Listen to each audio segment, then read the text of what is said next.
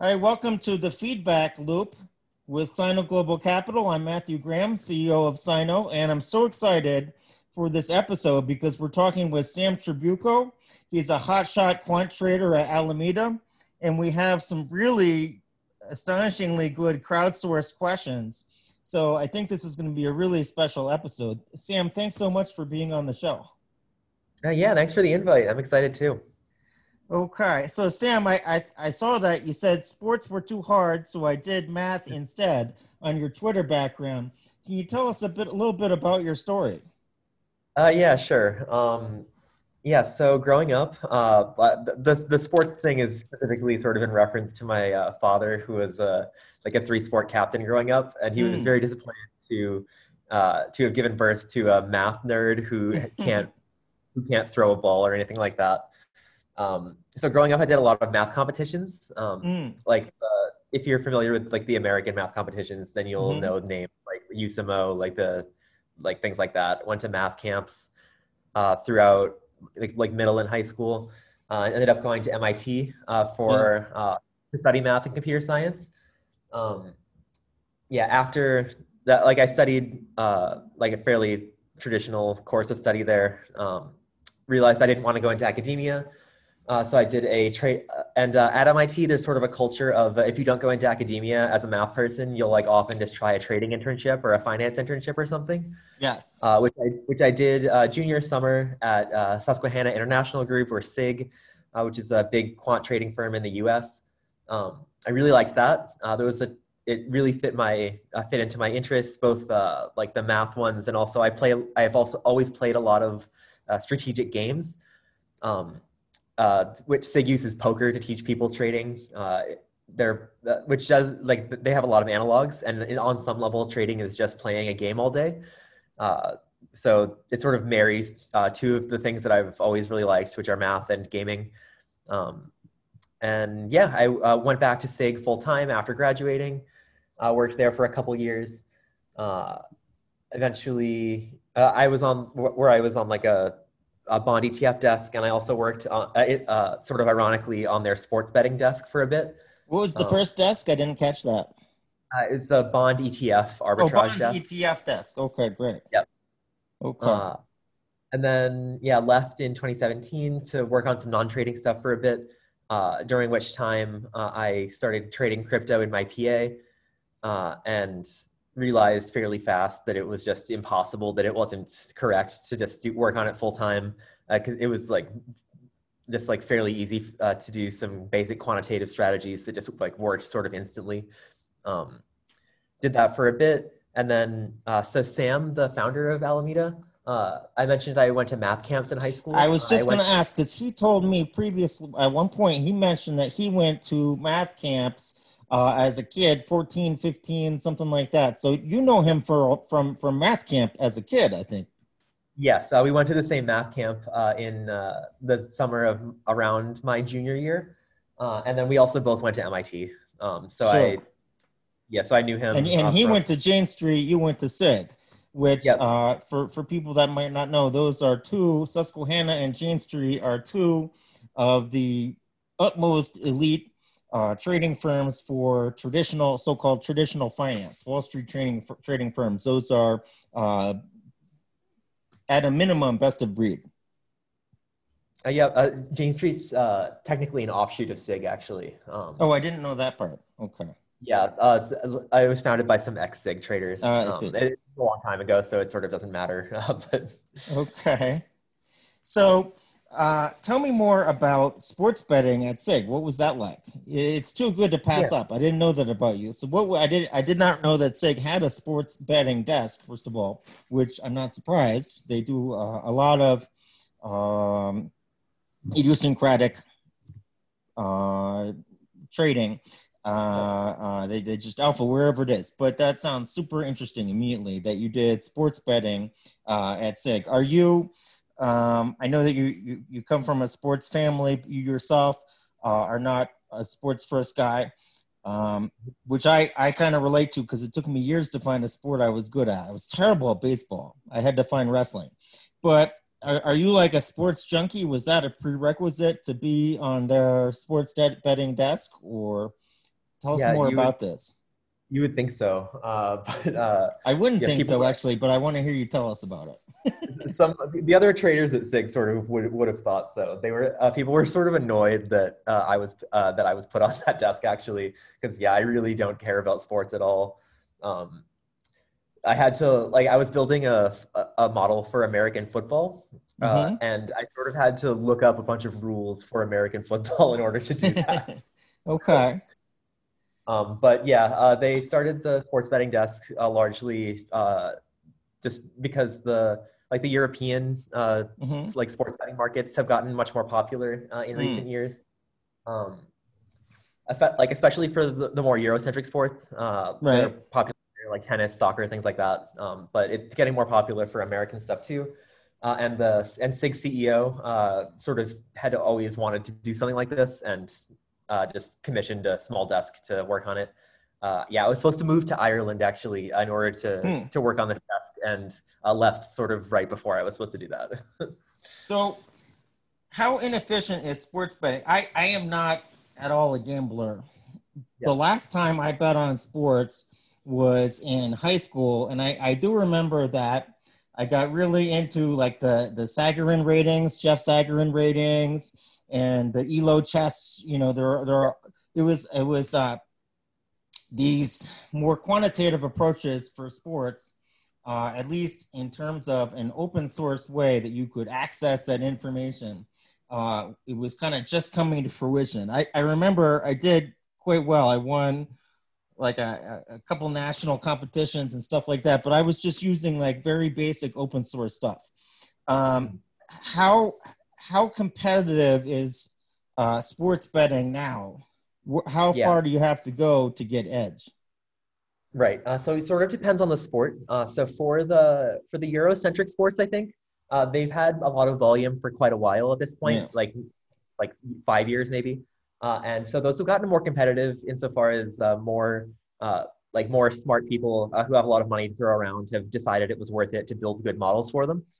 Um, yeah. So my understanding is that it's fairly hard to gain edge in modeling soccer. You have to have really fast data, which various companies do sell. But you have to have like very fast data and a decently sophisticated model, I think, to have reasonable edge at it. Um, I think something similar for tennis, so I'm less sure about that. And I know that some of the American sports that are just sort of just gaining popularity and a ton of volume in the sports market are a lot less efficient now, and it's a Mm-hmm. decent amount easier to edge in them. So it depends on the breadth and depth of the data that you have available to you, but then of course the sophistication of the model that you're building out, which Yep. certainly makes sense. So I do think it's interesting to unpack that though, to be someone that doesn't know or or even care a lot about sports and is on a sports betting desk. Mhm.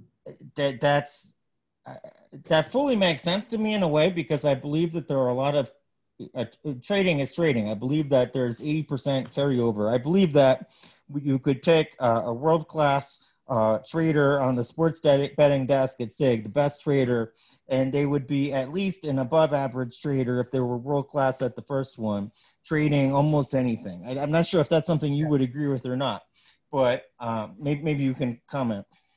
Yeah, sure. Yeah, I agree with that. It's basically it's just you're given a set of rules and like a situation in which to try to maximize how much money you make given those rules. And it sort of doesn't matter what the rules are. Like it's not like I was especially passionate about like trading bond ETFs either. Like I Right. didn't exactly know what they were Yeah. before I joined the desk. But it's just a game that I learned the rules to and sort of got good at. Same is true for crypto trading. Yeah, it's Sure, that makes a lot of sense. yeah. If you take a Um, quantitative person who's strategic and can yeah. learn how to play games, that doesn't really matter what the games are. So talking about games, and you mentioned before that there were some games. I know you love crossword puzzles, and I believe I don't I forget the name of the game. A game you and Sam both like that has a lot of analogs to trading. Can you tell me Magic the more Gathering. about? Magic the Gathering. Okay, so is it that there are a lot of moves in the game that involve assessing expected value, or what is it about some of these games that lends itself so much to developing trading chops? Yeah, sure. So I would say the games that have the most carryover to trading are ones which involve making a lot of decisions under uncertainty and like trying to like estimate probabilities of various events and optimize your strategy based on your understanding of those probabilities. So for instance, one that a lot of people will be able to understand, I think, is poker. Um, Sure. yeah, so in poker, you have some private information, which is like the cards in your hand, and there's also a bunch of uh, public information, which is like the cards that are out for like that everyone can see. Um, and you basically are like every time you make an action, like a bet or raising someone or folding or anything like that, you're making a decision that has to be based on some of your private information and your public information. And in particular, you don't know everyone else's private information, and you also don't know which cards are coming next. So you have to try to make the best decision given those things. Um, and yeah, so someone who's getting good at poker will tend to just develop a strong math skills, b strong fast thinking skills in applying those math skills, and c an ability to think about expected value and risk in a fairly natural way. And those are all things that are super important to trading. Um, yeah, so like when you're trading, you have like your private information, which is your own models and like the data that you're taking in. There's uh, but there's also a ton of other people's private information that you do not have. You don't know what trades other people are about to make, and there's always going to be some information that some people like just know faster than others. Like for instance, if you hear about the OKX withdrawal thing faster than other people, Yeah. then you can make better decisions than them. If say I know about that first, I might buy OKB, which is OKX's token, and someone else might see that happening and be like, oh, like why is this going up? And have to try and make a decision given that. It's the same thing that happens in poker when I make what might look like a weird raise. Maybe I'm wrong and maybe it's like sort of crazy for me to do that, but maybe I do have like a great hand, and you have to try to assess the probability of that versus the probability that I'm doing something uninformed. So thinking more about the kind of person that becomes a world-class trader, what's the prototype? Do you want MIT best of class? Do you want someone who dropped out of high school when they're the top Magic the Gathering player in the world? Do you want someone who has both of those attributes? What does it look like?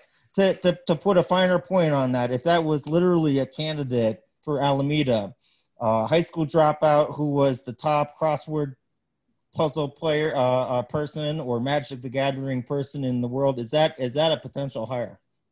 Right. Yeah. So I would say that on some level, either could end up as a great trader. The key things that the key skills that you need actually sort of tend to be really hard to assess, like in a hiring process or whatever, just by talking to someone, because really the way that I think the best way to learn that someone is a good trader is to like have them do it for a month and watch. And But you don't have an internship program. Right. Yeah. So it's like fairly difficult to hire good people for this.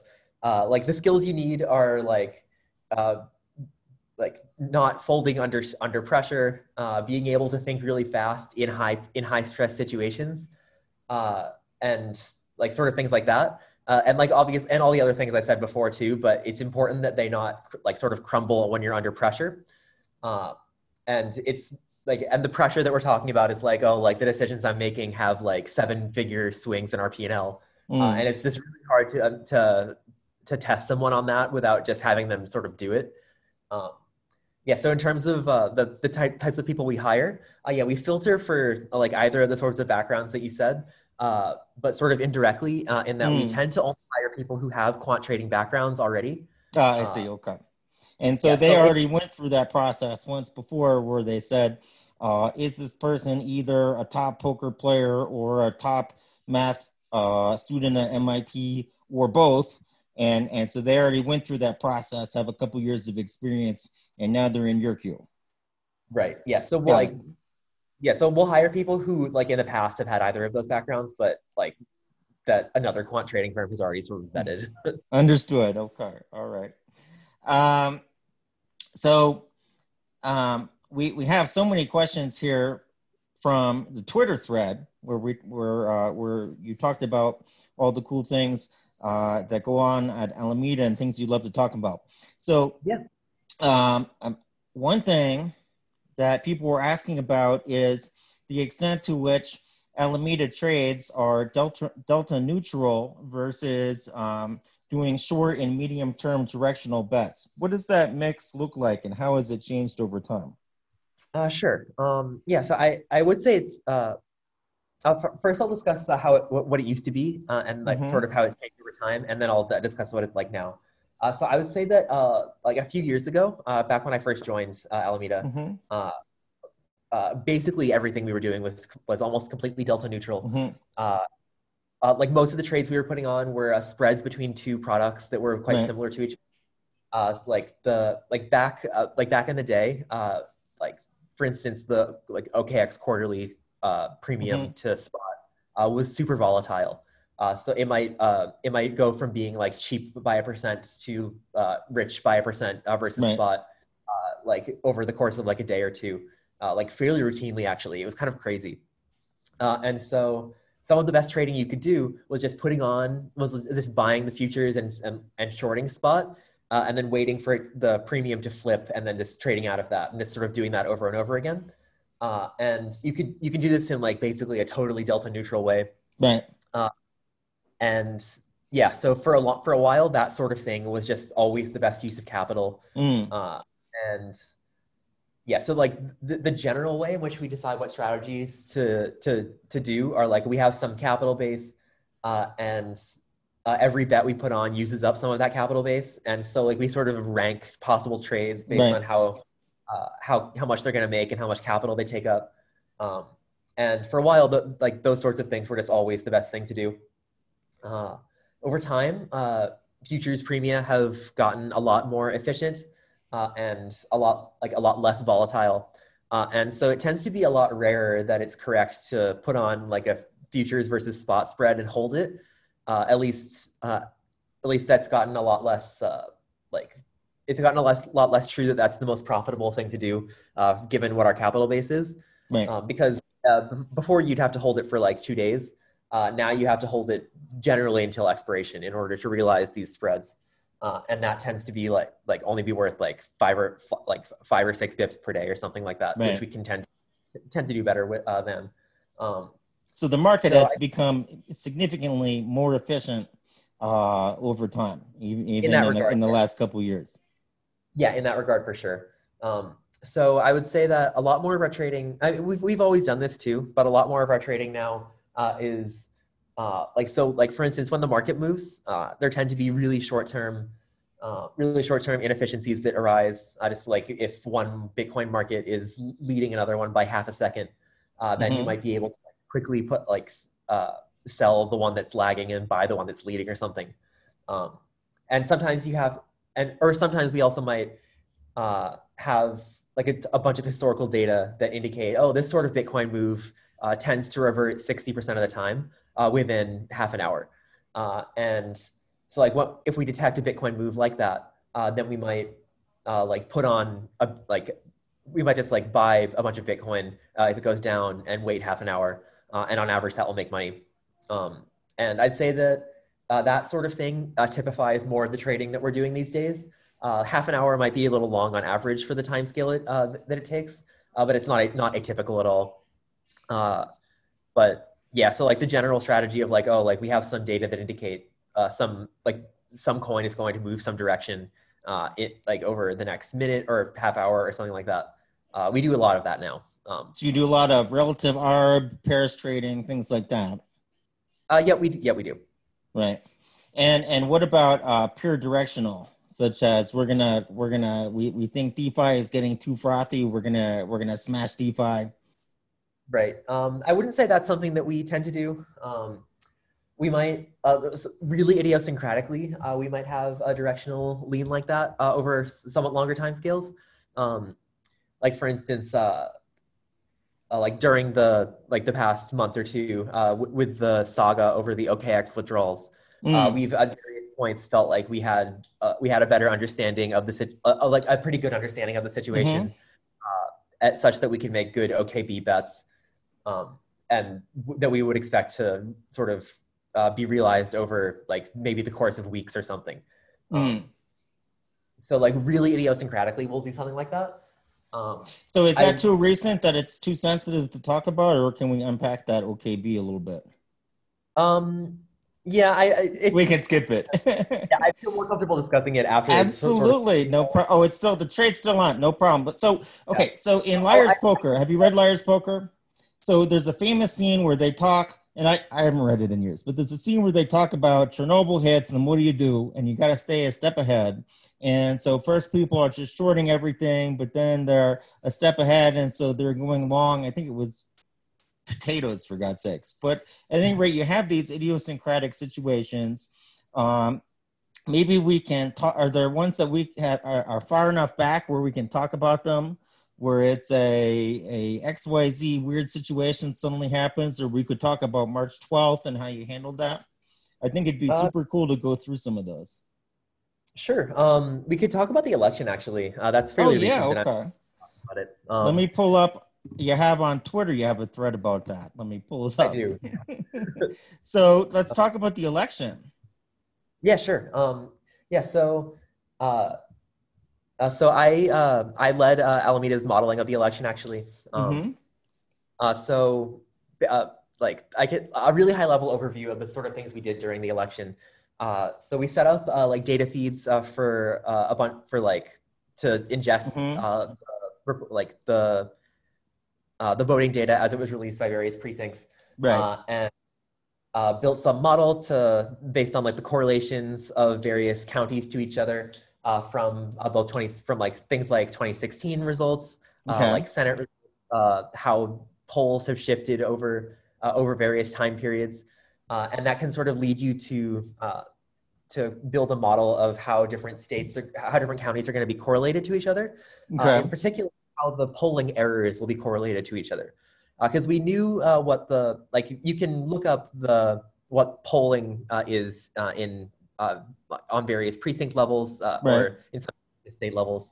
And where would you look something like that up? I fully believe that's available. Do you have to pay for that data, or at the precinct level? I mean, do you end up having to pay for that data, or how does one look that up? Sure. So on the precinct level, it's really inconsistent. You can various like polling companies release public information. 538 actually sort of has a page that lists a bunch of these. So just going to 538's poll page is a decent place to start. But yeah, so given this polling data, as actual results start coming in, we can see what the error was in the polling data, or at least start to make a guess at it, because sometimes you'll get incomplete results. And so like, for instance, if we notice that Trump is doing a lot better in areas in rural areas dominated by non-white people, we might also be able to guess, like the polling error in other counties that are like that might also is likely going to be in the same direction. Okay, that certainly makes sense.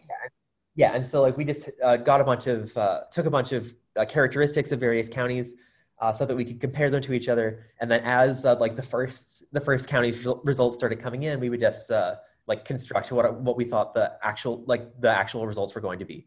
Okay. Yeah, so using a model like that actually does give you a decent edge over the market when you're trying to predict who's going to win. So this is useful both in trying to trade the actual FTX had contracts for Trump and Biden, so it's useful when you're trying to trade those directly. So for instance, the market was decently sure going into the election that Biden would be positive for the market, at least short term, for SPOOs or whatever, or the S&P 500, or any markets like that. Right. Which it So we were, was ultimately. yeah, which it was. Uh-huh. And so if you're like set up to be able to trade on a market like that, then like knowing that either Biden or Trump is like doing better or worse than expected, like can actually just give you an hour or two Mm-hmm. potentially edge in trading those markets. Bitcoin even just has has historically had a beta to the S&P 500, especially during times when the S&P 500 is moving a lot because of some like fundamental reason. So for Right. instance, like Bitcoin had a huge beta to the S&P 500 like when it was moving from COVID, and Yes. from so basically every time there's like fundamental news that moves the market a ton, Bitcoin will tend to follow, and that's Right. exactly what happened here as well. Um, so knowing that Trump was doing better, became an opportunity to like sell Bitcoin, for instance, and then Right. realizing he was actually going to win, or he was actually like quite likely to lose in the electoral college at least, meant that it was it became quite profitable to buy it, and like having a strong model for this just gives you a huge edge, and like can give you just hours over the competition. So when you talk about trading the election, so far you've been talking mostly about trading Bitcoin or even the S&P 500 off of the election, but there is a Chinese firewall, as the term is the term, between Alameda and FTX. So the presidential contracts on FTX are fair game for Alameda because they are treated as a neutral. Neutral party when they trade on FTX. How how did you or how would it have made sense to trade the Trump contracts on FTX? We could even do it as a hypothetical, how you would have played that. Sure. Yeah. So so given this model, like we are able to sort of construct some actual probability for Right. the chance that Trump's going to win at any given point. And like if we ever at any point just strongly disagree with the market, then we can like put on like various size positions depending on how confident we are. Um, and yeah, so at like a bunch of points, we did disagree with the market. At some points, we like for what it's worth, it is true that early results for Trump were quite strong in a fairly surprising way, especially given Mm-hmm. the end result. Like for instance, there's a county in like the Miami County in Florida was a hugely Dade, was it Miami outlying. Dade? Yeah, Go Miami ahead. Go Dade. ahead. Yeah. Yeah, hugely outlying result for Trump, and Right. that act and like anyone like modeling it would in fact update his results up quite a bit, or his Mm-hmm. probability of winning up quite a bit, and um, yeah, so like at points like that, we might believe that the market is undervaluing Trump, and then like later, as more results come in, and it sort of becomes clear that there's a ton of early results that have not been released that are likely to Right. skew heavily for Biden. We think, like for instance, we understood that before the market did, and so once you understand that, you might start believing that Trump is overvalued in the market. Mm-hmm. Anytime you believe that Trump is either over or undervalued, that becomes a chance to make trades against people. And yeah, So it seems to me that most of that is just a red shift story, which we knew going into the election. So sure. there's the thesis that uh, I think it's called redshift, right? So it's the thesis that Democrats were overwhelmingly casting absentee ballots relative to Republicans. It was just a massive skew, and so likely the early returns were likely it was pretty well understood that there's a high probability of early returns coming in and very favorable to Trump versus later returns, right? So it seems Right. to me that in maybe it's just that I'm looking in retrospect, but it was really a redshift story, and that the market freaked out a little bit when really we were just seeing the red shift that we had known going into the day. Is that Yeah, something? totally. Yeah, I would say that the market we didn't really realize this was going to happen going in, but I would say the market was really trading around numbers that had been released in like in a fairly extreme way, actually. Right, exactly. Yeah. So it's overreacting to something that we actually knew was going to happen. Yeah. I mean, sure, One, like, of course, it should be said that I mean, Biden's up by 6 million votes now, I think. But of course, it should be said that we expected him probably to be a little stronger.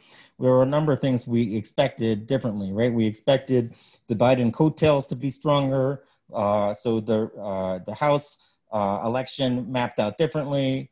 There were things different, but the redshift, like we talked about that going in, and then it happened. And what we saw was a disconnect between the professionals like Nate Silver and what they had anticipated would happen, and people evaluating data prematurely, and the Trump contract going haywire.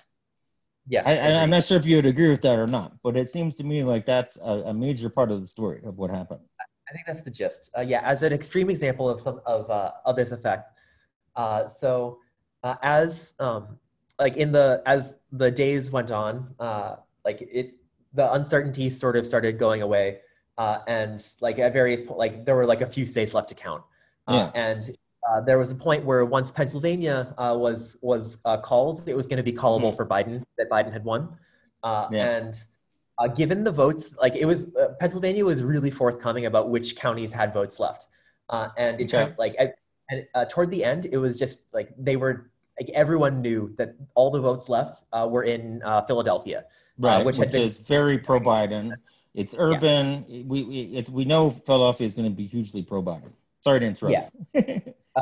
Yeah. So we knew that like all the votes left were in Philadelphia almost, and Biden only needed to like make up like some smallish number of votes relative to how many were left, and it was just like 100% that Biden was going to like if anyone modeling this or like thinking about this in the correct ways, just like literally 100% knew Biden was going to win. Clean up. Could clean up. And the second that that the vote count that had been actually released at for Biden, the market moved like 5%.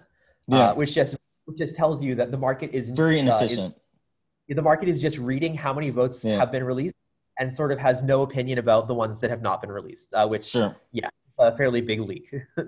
So to me, that's an example of a market that's still not mature. It's still a highly inefficient market. And I think we have another example, right? Because there's this Trump Feb contract, and I just pulled it up, and the Trump Feb contract is at 0.157. So that's a 15.7% chance that Trump is somehow going to be president of the United States after, when is it, January 7th? Look, Feb 1, he's going to be president, 15.7%. So that's pretty incredible to me. That's a bet that democracy, I mean, look, I don't want to get into politics, but to me, that's a bet that democracy, there's a 15.7% bet that democracy will crumble in the United States between now and, sometime in January. Yeah, that is what the market is saying, yes. So, I mean, how would you view that? Whether you trade it or not, how would you view that as mostly free money, or how would you view that? Right. Yeah, I would say that. So I won't speak to what Alameda's fares for this are, or like what. Oh, sorry, it's an open. Maybe it's an unfair question because it's an open. It's still maybe we can skip it. We can skip this question. Yeah, so I won't say what our fares are, or like whether I think it's too high or too low or anything like that. I will just say that one thing that I've seen on social media is a lot of certainty about what this should be worth. I'd say that like a majority of people believe that Trump, like, it's either worth something like 0 or something like 100. Well, I would say 2 to 4. So I almost always think I mean, look, I'm a big Taleb guy where I think those fat tails are almost always underpriced. But 15.7 is nuts to me. It's not 0. It's like 3 or 4. And anything beyond that, I would say that's just money you can pick up and take. Yeah. So yeah, again, I won't say what I think it's worth, but I do Sorry, think we that can keep going. We can skip this. it makes sense to me that this is a popular contract because of how strongly people Uh, agree about it. yeah, yeah, sure thing. So, yeah, any questions that I get excited about some of these topics, so I forgot that it's an open trade and you can't comment. Oh So no, all good. please excuse my enthusiasm. Oh no, I'm pretty comfortable on like that. So Okay. So I know that some people want to know about March 12th, and we were just talking about Fat Tails. Is that one we can talk about more? oh yeah, of course. That must have been, well, I mean, we all know it was insane. Tell us how insane it was. Yeah. Yeah. Incidentally, on March 12th, I hadn't taken a day off in a really long time, and that was like I was off that day, Oh, or I was supposed to be off that day, yeah, and supposed to yes, be. I sort of yeah I woke up and sort of looked at my phone, and I was like fairly confident that I was wrong about Uh, what the first digit of Bitcoin's price was, because it oh, was so you like looked usually at your phone and you're like, something's, your first yeah instinct is something's fucking wrong with my phone. yeah I exactly mean, nobody is a robot. So even the best trader in the world, they might have a tenth of a second where they're looking, they're like something, my phone's broken or something, thinking something irrational like that. So yeah. we're all human, right? I course corrected because I saw how many missed calls I had. Oh, yeah. How many, do you remember how many? I mean, was it like 17 missed calls or what was it? Oh yeah, I mean, I woke up from one of the phone calls. I'm pretty Yeah. bad at waking up to phone calls, and so Oh, like it okay. looked. I think I'd been tried like 7 or 8 times. Yeah, Um, yeah. but yeah, so it was quite a bit. It was extremely crazy. Um, I mentioned before that it's rare for these future spreads to be especially volatile, but on March 12th they certainly were. Mm. Like the spreads between contracts that are like basically identical were like swinging around by percents and percents. And if you had capital in the right places, it meant Yeah. that it was possible to like just be trading in and out of these things Yeah, there's on like potentially you could be making a fortune, but also potentially you could shutter the firm. And I think yeah there were a number of firms that did get closed yeah. because So of March 12th. yeah, I mean, so it's worth noting that like when you Yeah. put on a spread like that, it's in traditional finance, this wouldn't be like or like it wouldn't really be possible. But supposing that it were, it wouldn't be a huge like risk in particular, because with prime brokerage firms, Mm-hmm. uh, you can sort of abstract away all of your like margin considerations and like all of your like capital risk, because if you just have a bunch of money with these prime brokerages, they'll sort of Mm-hmm. handle it. Uh, in crypto, if I want to put on a spread between two contracts that exist on Mm-hmm. different platforms, I have to have capital on both, Right. and if the price moves enough, one of them is going to get liquidated, Right. and uh, like many reasonable amounts of leverage on March 12th were just causing people to get liquidated on one of their positions. Mm. And it's like the prices were moving like Bitcoin fell like a crazy amount, Sure did. especially at like the very lowest point. Mm. Um, yeah, so even though these opportunities existed, it was like fairly risky and difficult to put them on. Yeah. Uh, and you also had to have capital in the right places. Right. And I'm not sure, and like at various points during that like day or two period, blockchain transfers were taking forever, especially for Bitcoin. It was taking like 6 hours or something. Mm. Um, and like so, if I didn't have capital on like Huobi, Right. and and I needed to trade on Huobi in order to execute one of these great trades, I just couldn't do it really. Right. Um, yeah, so honestly, one of the biggest things Alameda was scrambling with was where do we put capital, Mm-hmm. uh, even though it's going to take forever to transfer it. And yeah, basically just like all the best trades were shifting all the time, and trying to figure out which ones were the best was like a really complicated process. Yeah. And like Alameda puts on leverage positions too, Mm. and we were at various points flirting with disaster in terms of that, just because it was impossible not to be. Um, Flirting with and disaster means what? like getting close to, Existential. oh, not existential, certainly Oh, not existential. well, yeah, I mean, you I, said flirt. Disaster is a okay. So, yeah, by disaster, I meant like some of our positions were getting close to being liquidated. got it. Okay. Just checking. Yeah. Okay. Yeah. So Sorry. you I like because you are mostly delta neutral, it's not a question of saving me because there were many firms that day that are trying to save the firm. But for you, it's an opportunity to make money because going into that day, it's delta neutral. Is that basically correct? Yeah, that's closer to what was going on. Yeah, there was Right. a ton of opportunities, and we were just So trying you to think make. so? Get in here now because we can. It's not getting here now because the office is metaphorically on fire. It's getting here now because we could make make our quarter in just a day, basically. Yeah. Yeah. So different Awesome. like the different traders at Alameda have different strengths. Like Yeah. some people focus entirely on modeling. Some people focus much more on like the gaming aspects of trading, like the fast decision making Mm-hmm. parts, like risk management, things like that. Yeah. I focus mostly on the latter. And days You like March focus on 12th, risk management and what else? or like fast decision making, Oh, figuring fast out, decision making. Yeah, yeah. yeah, responding to like big market moves quickly, Sure. So like reading into it. you're in your element. This is Yeah, your time. yeah. So that Was was that kind of your attitude going in? Like my time, this is my day. yeah. I love days like that. Yeah. When when things are moving a lot. Like I've really liked the past week, for instance, So with you really thrive on stress then, or it's just or have you is your mindset is really this is a game and I can win this game and it's you stress it's not right. it's the positive side of stress. How do you get in that flow on a day like that? And then how do you Yeah. keep yourself from tipping over into too much adrenaline or too much whatever? Yeah. So I've just sort of always been like that. I've always been hyper competitive. If you put me in a situation where like it's something But that I can stress is win, different from a lot of hyper competitive people that can't necessarily handle extreme stress. There yeah, are for different sure. types of hyper competitiveness. There are Yeah. grinders, and then there are people who thrive when there's 2 minutes on the clock. Like Eli Yep. Manning. I know you don't really like sports, but like Eli Manning, you know, if it's not he plays like crap unless it's like the Super Bowl with 2 minutes left. I don't Yep. understand it, but some people that's their time. Yep. Um, yeah. So yeah, I've always enjoyed the competitive things, and so I've sort of figured like I didn't know going in that I'd be good under stress in situations Mm-hmm. like that too.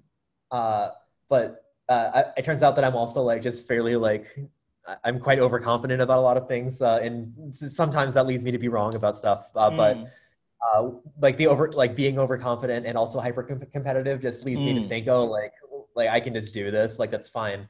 mm, Sort of not ignore stress, but uh, yeah, like in the moment I can rise above it fairly easily, just because I believe mm.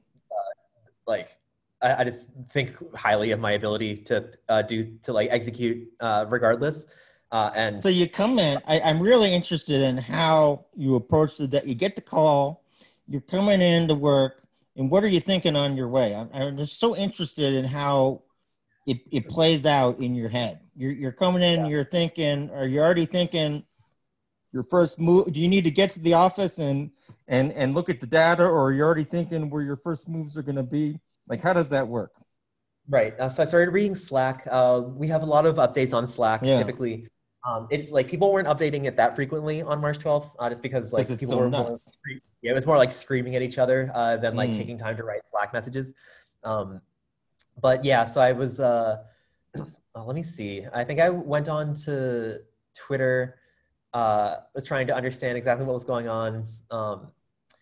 I was thinking like, so in the days leading up to March 12th, mm-hmm, uh, is when the is when Bitcoin had first developed its beta to the mm, S&P 500. Before right. that, it hadn't. So I remember that on the when I was coming in, I was looking into what the S&P 500 had been doing, if there were any other products that Yeah. it looked like Bitcoin might have been moving with more strongly than the S&P 500 specifically. Um, and yeah, I remember that I looked up whether any exchanges Mm-hmm. had anything really insane happen, because it seemed like there was some propensity for it, and it did end up happening like within the day. That BitMEX had some fairly extreme behavior that we can Mm, probably discuss as well. I think it's fairly mm, interesting. mm, mm. Um, Coinbase, another one. I Oh don't yeah, remember yeah, on March 12th, but Coinbase we always know has Coinbase going to be yeah. Coinbase. Yep.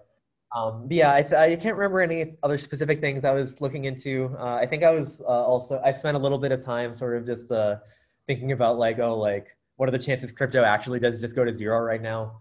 Um, because it felt like not impossible at that point. Mm. Yeah, That's because one thing that didn't cross my mind on that day. To me, it was not about that. That was never. You got all kinds of thoughts, but it's never crossed my mind that it could be existential to Bitcoin. yeah, But I mean, so it wouldn't organically be. So like oh, obviously you mean COVID. just like a flash crash? Yeah, so like obviously COVID doesn't mean that like the S&P 500 could go to zero, for instance. Like that's obviously not possible. Right. But with an asset class like crypto, there's so Hmm. much leverage in the space. Right. Uh, So you could have had a flash crash down to even potentially an even more extreme level. yeah, That if you map out the possibilities, that is a possibility of something that could have happened. That makes sense. yeah. I think literal zero not only was a possibility, I think would have happened if BitMEX had not gone down, most likely. Um, Really? or at least it would have likely printed very close to zero on BitMEX specifically. Just like printed a couple trades at 3 or something like that. Yeah, exactly. The reason that would have happened Printed a is Bitcoin at 3 before it bounced back up, something like that. yeah, yeah. So Amazing. BitMEX is like sort of known as like Uh, a place with a ton of liquidations. yeah, yeah, that's a polite way to put it. Yeah. Yeah, So yeah. on 12, that was where the most liquidations were happening. Mm, Like as Bitcoin kept going down, like for like whatever like natural reasons or something, because of like the beta to the market or spoos or like people de-risking or whatever. mm-hmm, So like the price goes down. People who are levered long get liquidated, mm-hmm, causing the price to keep going down more. And if more if the liquidations force the price to go down by like enough such that more liquidations happen, and in particular more yeah, it liquidations, can then be a cascade. yeah, it'll cause a cascade, and that's what Yeah, happened on BitMEX. When BitMEX went yeah. down, they had a ton of unresolved selling liquidations, uh, Mm-hmm, and they don't do market orders exactly. They have giant limit sales that step down mm-hmm, over time, and you get to see these giant orders stepping down, not getting filled because no one was mm, buying, because no one had any capital left there because it had all mm, gotten liquidated, and 6 hours was the blockchain time. mm, And so these were just impossible to fill. And had they kept stepping down, it like probably would have just gone essentially to zero. mm. Um, and yeah, so then Would have been BitMEX did the go down. buy of the Uh, century. yeah, it certainly would have been. Yeah, Mm-hmm. then BitMEX did go down. Like a lot of people speculate that it was on purpose. That's not for me to say, Yeah, but that's a topic in and of itself, and I'm not sure we have the data. yeah, they Only claim our otherwise. suspicions. So But yeah, ton of huge trading opportunities that day. yeah, And so how did you I would love to just know what went through your mind that day, actually. Just like this, you're playing a game. So what yep. are and there are a lot of rules we don't know. There are some rules we know with this new extreme level of the game that's just been unlocked. And Yeah. so tell me more. I just want to know more. Yeah. Yeah. So in general, I would describe a few of our goals. So I mentioned that we're trying to allocate capital optimally, Yeah. try and figure out what the best like short-term trades were.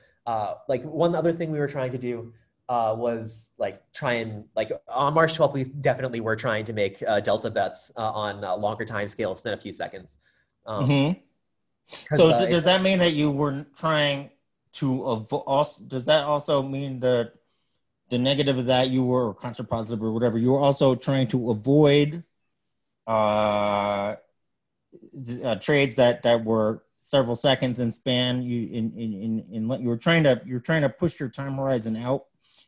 oh, Is it, sure. or Not exactly. Like we oh, didn't oh, turn oh. like our bots that are doing the seconds timescale Yeah. stuff. We So didn't you, turn you off. you kept them Um, on. yeah, we kept them on. Oh, But we okay, were all, okay. and in addition to that,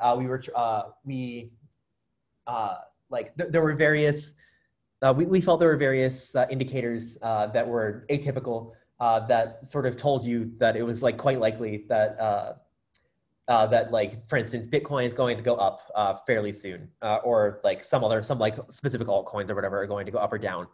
So In the really, can you talk more about those indicators or no? yeah, no, I can. So is that like some RSI stuff, or what kind of indicators are we talking about? So it was pretty idiosyncratic. So for instance, like there were just a ton of weird things happening. Mm-hmm. So for instance, like when BitMEX went down, Yes. we just sort of thinking through what happens when that when BitMEX goes down, given the situation, Mm-hmm. because BitMEX was driving the market down on some level. When BitMEX Right. would have a liquidation down, the other markets wouldn't move all the way down with it, but they would go down.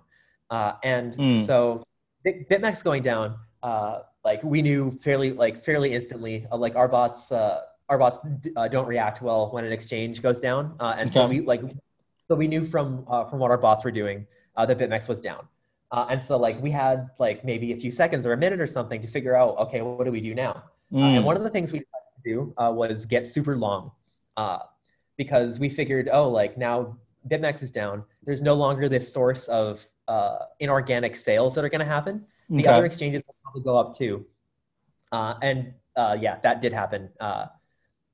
Fascinating. Like, yeah, so like, and things like that. That's a sort of extreme version. I think that was the most extreme prediction that it was possible to make. Yeah.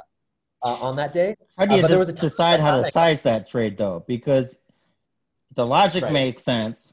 I mean, we know with hindsight that it made sense. The logic makes sense. Like I believe this, right? Even if I don't have the hindsight knowledge, I believe this, it makes sense. But you're also dealing with, I think you said on Twitter, it was a 1 out of every 2,000 type of day. So how do you size a trade like that when it probably makes sense? And I don't know how you would put a probability on that, but you can tell us. But you also know that shit's weird. Yeah.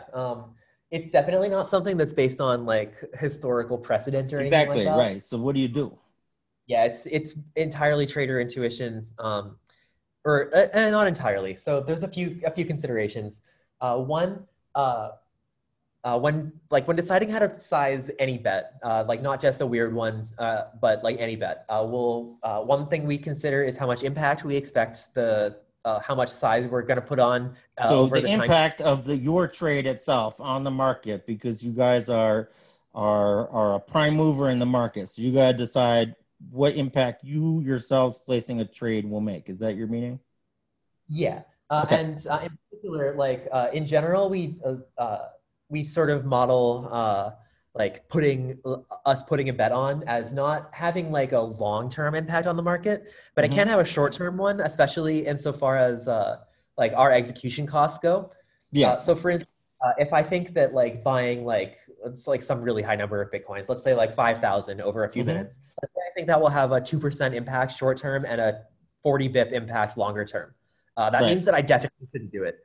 Because I'm just going to be I'm going to be buying like at a really elevated price. And yeah, so I just like generally should never do that. But that might not necessarily, in fact, it very likely would be irrelevant on March 12th. On March 12th, yes. So the normal impact numbers would be quite small relative to the sort of edge we thought we had. Right. So it's edge relative to impact. But on March 12th, impact basically became, I mean, it wouldn't even be a consideration, would it? It's irrelevant. Normal levels of impact wouldn't. It turned out that liquidity was also just quite low on March 12th. Right. Okay. Back to being a bit of a concern. But I agree that it still was like much less of a concern than usual. But I mean, we still had to think about if we just sort of like buy really fast, how we are just going to dislodge the market on some level,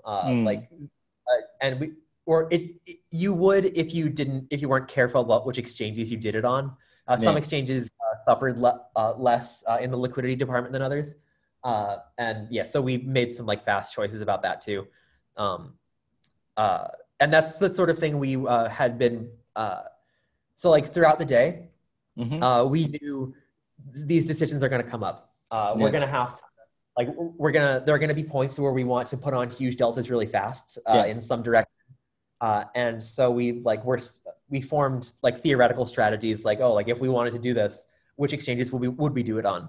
And we like made sure to put capital on those places, make sure that we had bots set up to help us do it. If we decided we wanted to do it in a second, we made it so we could. And yeah, so I'd say that that's another thing we spent a lot of time doing. Yes, we were looking for the opportunities, but we were also figuring out what was going to be the most likely thing to happen, and make sure we were set up to maximize when it did happen. So what was the most important decision you made on that day? Sure. Like the BitMEX thing might have been the most important. Or Alameda on that day, you yourself or Alameda? What were one or two of the key moments? Sure. Yeah, I mean, it sounds kind of boring, but I think that there were a few times where we just made like really good choices about where to send capital. And so nuts and bolts are really crucial on a day like that. Yeah, like when you only have one or two opportunities to make the choice because of how long transfers were taking. If you make the wrong choice, it can be extremely costly. And yeah, it turns out that like we made some good guesses about where liquidity was going to be. Can you talk more specifically about that, or no? It's okay if you can't. I wouldn't mind doing it. I actually just kind of forget. Okay. I think. Yeah, but it's interesting because on a day like that, you also have to start considering counterparty risk, and I mean, it's not out of the question that a big exchange could. I mean, on a day like that, literally anything can happen. People can disappear on a day like that. When I say disappear, I mean their business is done. And we saw that happened with some small and medium-sized actor, but it could have been a big exchange. Could have been. Or anybody. When Alameda thinks about like what its overall like delta is or crypto exposure or whatever, we're look at what all of our positions are on every exchange and like compare them against each other and like add them up. When BitMEX went down, we weren't sure what our delta was anymore because we weren't sure if BitMEX was going to come back. And you mean come back like. Yeah, like ever. We thought maybe they're gone. Maybe our capital there is like marked to zero. So that actually does make it unclear what our yes, like maybe. So this is fog of war stuff, really. I mean, I don't mean to. You should always be careful about, but it's intellectually, it's like that. You have just massive pockets of information. You just don't know anything, or it's very hazy. Yep. Yeah, and like I said, like the practicing making decisions when you don't know exactly what's going on is something that's super important for becoming good at quant trading. Obviously, none of us had experience with a situation like this, but we did have experience making decisions under huge uncertainty with huge stakes and like not panicking and not like crumbling under it. And yeah, it was actually super cool to see, I think. Amazing. Well, I think we're out of time, but I really enjoyed this. There were so many good things that we didn't get to because it was so fun to get deeper with some of these topics. And if you have some fast questions, I can try and get through them. But do you want to do speed round? Yeah, sure. If there's a quote from you on Twitter, if you told me 3 months ago how much time Alameda would be spending on DeFi, I wouldn't have believed you. Tell us quickly about that. I mean, that's not really a speed round, is it? That's more like a 15-minute.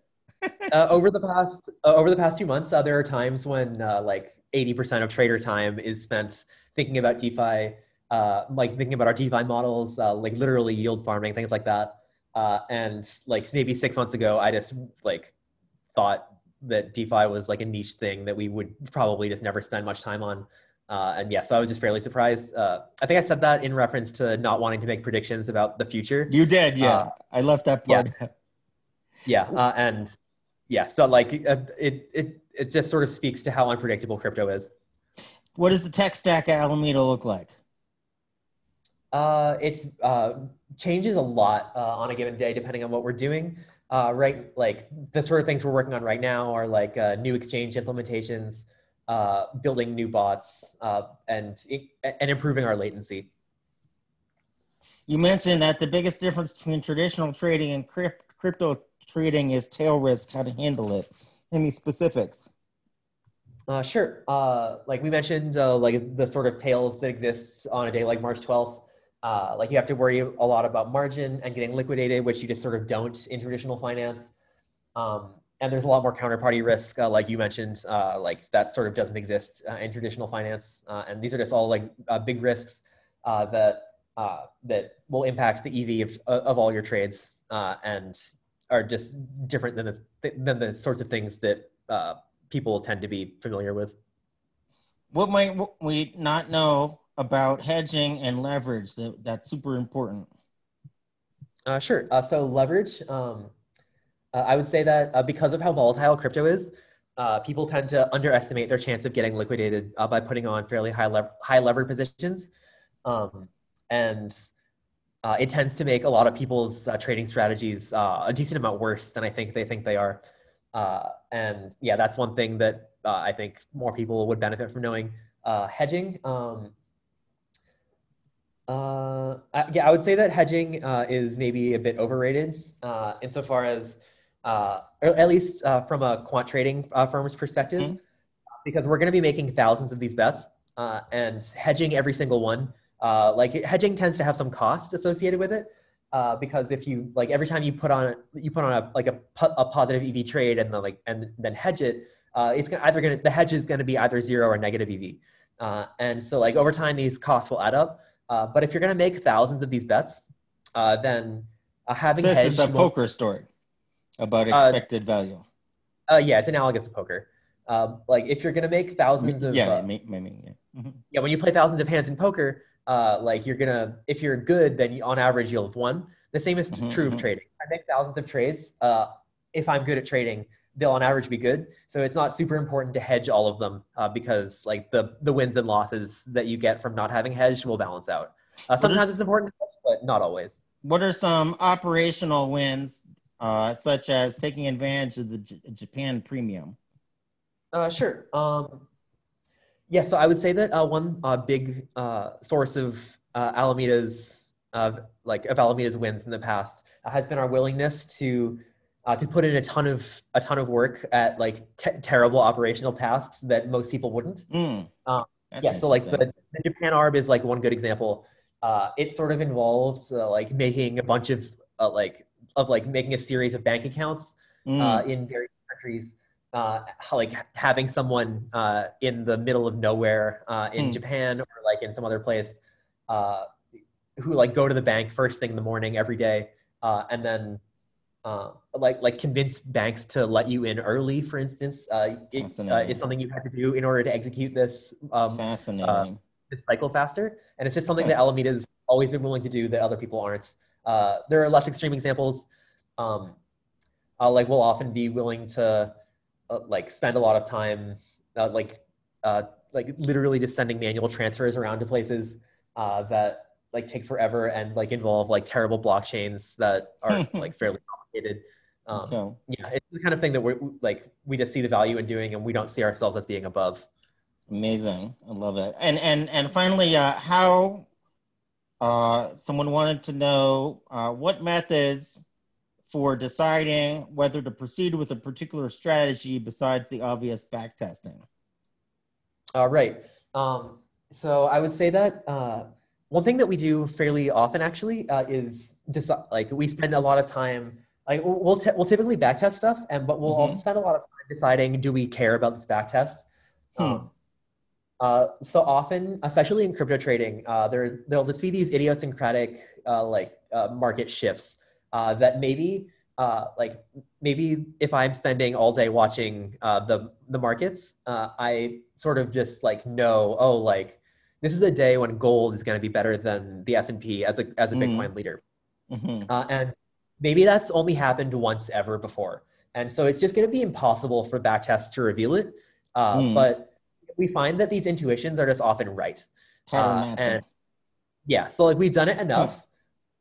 Like we've done enough of these things. We've spent enough time watching the markets that we just sort of understand what kinds of intuitions we can trust. Like often we're just going to be willing to trust those intuitions over even something that a backtest says. Fascinating. So there's a lot more qualitative to being a quantitative trader than one might think. Yeah, I mean, there are quantitative elements to it. Like of course. It's sort of like your ability to interpret the numbers that you're seeing. But yeah, I would say that like having qualitative understanding of the markets is like super important even for quant traders. Sure. Well, thank you so much, Sam. Sam Trabucco from Alameda Research. And this has just really been so fascinating. So I really want to thank you for your time. Yeah, thanks for having me. Amazing. So this has been the Feedback Loop with Sino Global Capital. I'm Matthew Graham. And thanks again, Sam. Yeah, thank you. Have a nice day.